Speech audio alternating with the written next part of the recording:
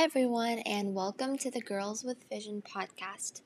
This is a podcast in which we highlight the voices of young, influential women in the hopes to inspire the next generation of girls.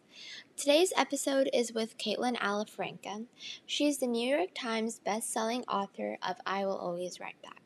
Thank you for coming on here and welcome to Girls with Vision.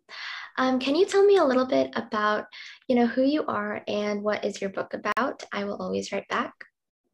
Well, I'm Caitlin Alifirenka. I'm one of the co-authors of the book, I Will Always Write Back. And I co-wrote this book with my pen pal, Martin Gonda, and our ghostwriter, Liz Welch. Our story is a true story about two friends growing up 10,000 miles away and just being kind to each other. Martin and I started writing when I was in 7th grade. It was a project for school for Mrs. Miller's 7th grade English class. And I chose Zimbabwe because I knew nothing about it. I didn't even know where it was when I chose it. Not knowing that choice of going outside of my comfort zone, choosing something I knew nothing about would change our lives forever. So not only did it change my life and Martin's, but the lives of thousands of other people.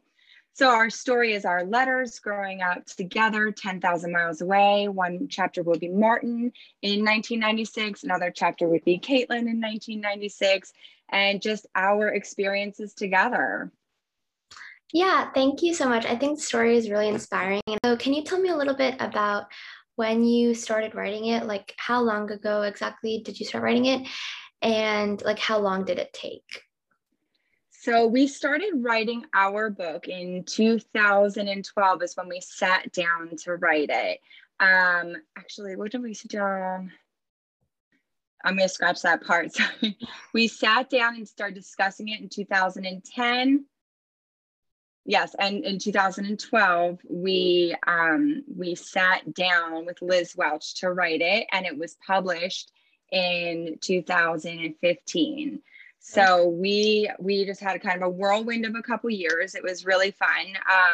The first day that we met with Liz Welch, I said to her, I'm so sorry, I just don't feel good today. I found out that night that my husband and I were expecting our first daughter. So she was born in 2013. I had our second daughter in 2014. Our book was published in 2015, became a New York Times bestseller in 2016. So we had a whirlwind of a couple of years, but it was a lot of fun writing this book. Yeah. So, I mean, I don't think you're an author like by profession, but like, so can you tell me a little bit about how you wrote, this like big book without that kind of training? How was the process like? Sure. I mean, we always have a story to tell. Everybody has their own story to tell, right? And I am by no means an author by education. I went to college to be a nurse. I am a nurse to this day. I still work. And when we were approached about the story, Martin was holding a fundraiser for Zimbabwe in New York City. And another Zimbabwean American writer was there and said, hey, you have a really fantastic story. You guys should write a book about it. And Martin called me the next day. He said, hey, sis, we have an agent. And I said, for what? And he said, because we're going to write a book. And I was like, Martin, I don't think we know the first thing about writing a book, right? And he said, because he's the most positive person, he said, don't worry about it, sis. We'll figure it out. So our agent, who was fantastic, said, I know the perfect person to help you tell your story, because we were a little apprehensive that neither one of us actually knew how to write a book.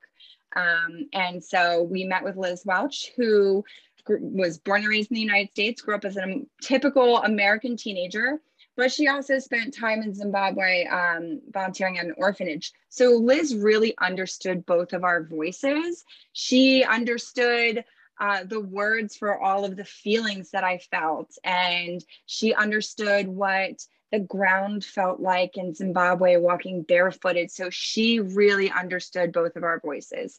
So what Liz would do is she would come to my house for a weekend and we would just sit all day long and have conversations. And she recorded all of those conversations and we went back and forth through all of my old notebooks, back and forth with friends, pictures, notes, letters, everything. She did the same with Martin. He was studying at Duke University when we were writing our story, and so he was extremely busy with school. So she would go basically hold him hostage for a weekend and do the same thing with him, just question him and pull every bits and pieces out of his memory. And so she would write a chapter and send it to us, and we would correct it because we wanted to make sure everything in our story was 100% true. So it was really fantastic how she did it.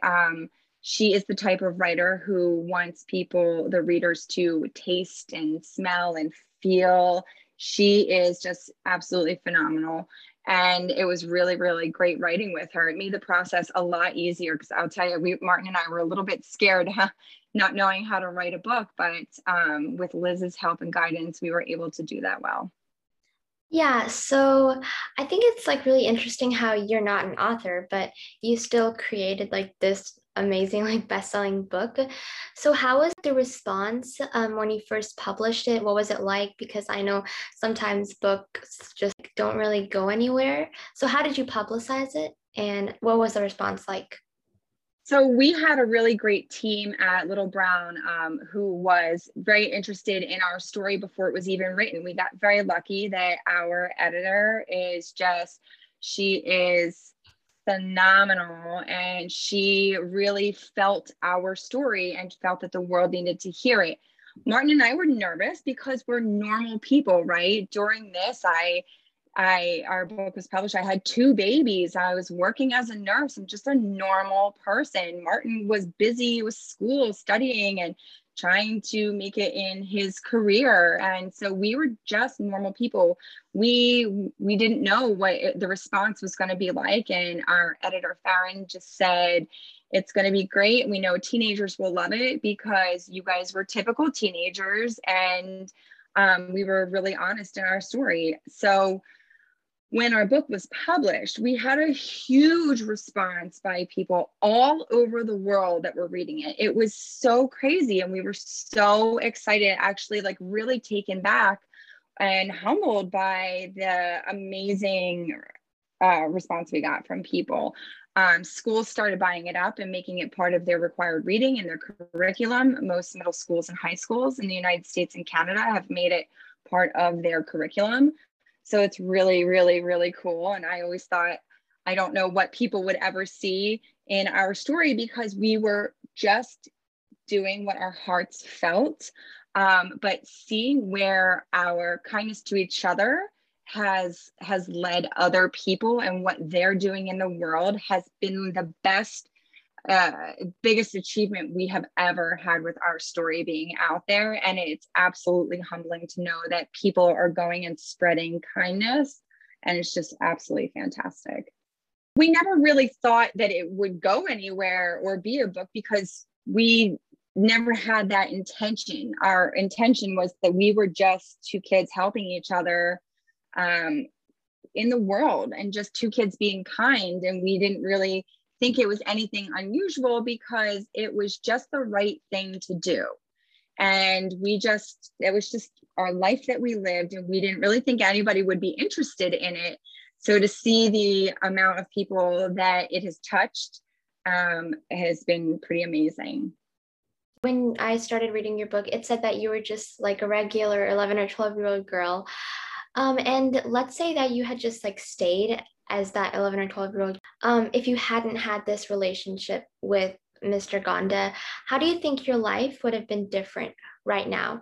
Not just like that you wouldn't have published this book, but you as a person, how do you think that would have been different? So I do think about this often. It's definitely a question we get asked a lot. With Martin, I know that he would have been successful no matter what. Martin has always been so smart and determined and hardworking, and he would have been successful no matter what. He just didn't have the resources that we had here in our family and in the United States that helped him get to where he is quicker. But me, I don't know, because Martin opened my eyes to the world and he really made me see clearly. And my parents tried their best to do that, but sometimes it takes that neutral party that you don't know very well to open your eyes to the world. But my parents took us all over the world. We traveled lots of places, but I never really thought outside of that little bubble. So I really do hope that I would have become more open to the rest of the world, even without knowing Martin. But thankfully with Martin, he really did open my eyes. Now, I really give a lot of credit to him because he opened up my eyes. I was able to form a relationship with my husband, who is from Belarus, which is in Eastern Europe. It's considered to be Europe's last dictatorship. My husband and I are culturally very different. We have very different upbringings, as he was born and raised in the Soviet Union. So knowing Martin and the world, it made it much easier for my husband and I to be together. And I'm so grateful because he's amazing and he's my absolute best friend. And we have two beautiful daughters. And without Martin showing me the world and culture and just kindness and being true to yourself, I was able to have this life with my husband and our daughters. Yeah, I think that's like a really sweet story. But how were your like friends and family? What were their reactions to your like relationship with someone like across the world? Were they supportive? Or I know your family was very supportive, which I think is great. But what about like when you told other people, like your friends or your teachers, like what did they say? So all of my teachers were very supportive, as well as my family. My parents are like my biggest fans, and they have supported me since day one because they knew my heart was in the right place, and they did whatever they could to help Martin and I achieve the goals that we wanted. We had some friends, neighbors, things like that, where they would say, but what if it's a scam? Because you have to understand, at this time when Martin and I started doing this, like the internet was new, which is a crazy thing to think about, that the internet was new, right? But the internet was new. And this is when these scams started coming out. So you would get an email saying, I am a prince. If you send me $3,000, I'll send you 3 million. And people would send money. And that's how these scams, that's kind of where they all started. So people were a little bit leery about this friendship, but I never was leery. I never felt anything different. Martin was my best friend and he was real. Martin never asked me. We were friends before I started sending money. We were friends before we really got deep into this relationship and into getting him to the United States. But some people said, well, what if it's a scam? And my mom said, well, if it's a scam, then shame on him. If it's not a scam and we don't do anything about it, then shame on us. So that's just how we went about it. I had friends at school. When I say friends, I'm going to put it in quotes, right? Friends who would tease me, who would call him my African boyfriend, when in reality, he was my best friend. It didn't matter where he was from or what color he was, what religion, anything. He was my best friend. Martin listened to me and he cared about me. He loved me for me and he was kind to me. And he was the reason I wanted to surround myself with people just like that. I quickly learned who my real friends were. And I started washing my hands of those people that were talking about me, because your real friends will never put you down. They'll only ever lift you up.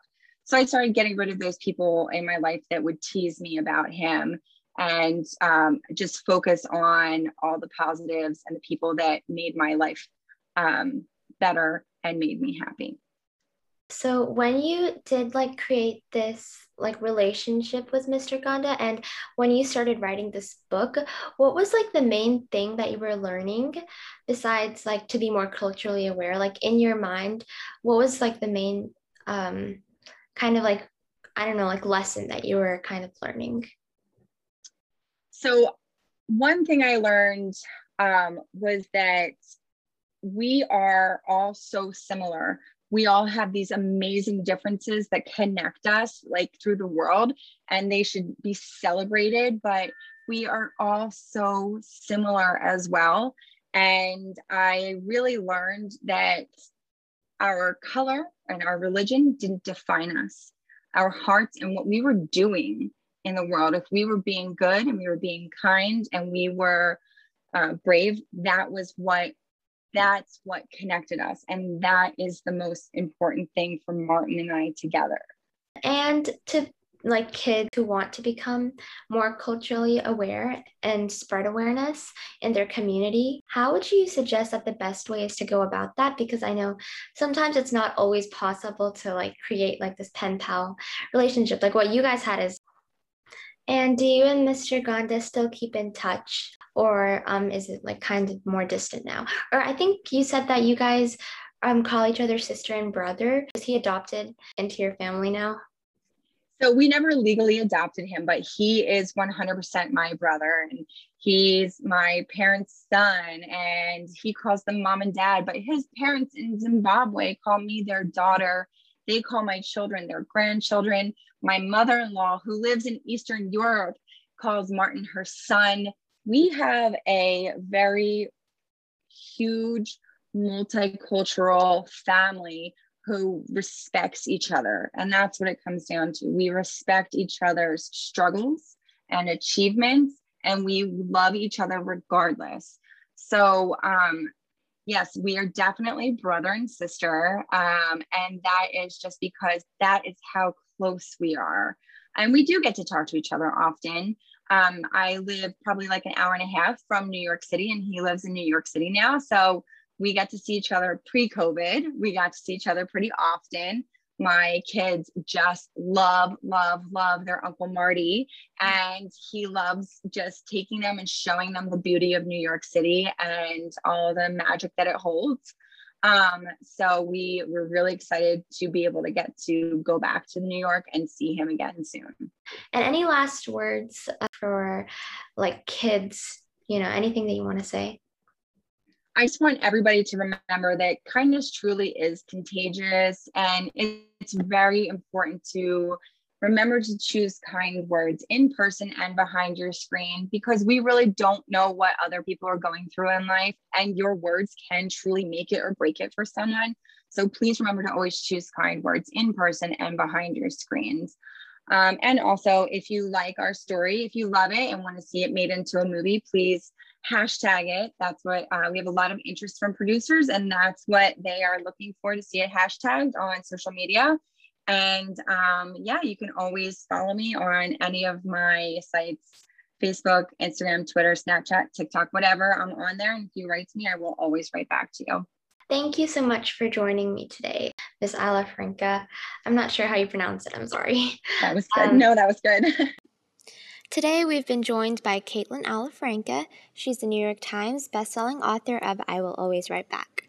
Thank you for being here, Miss Alifirenka.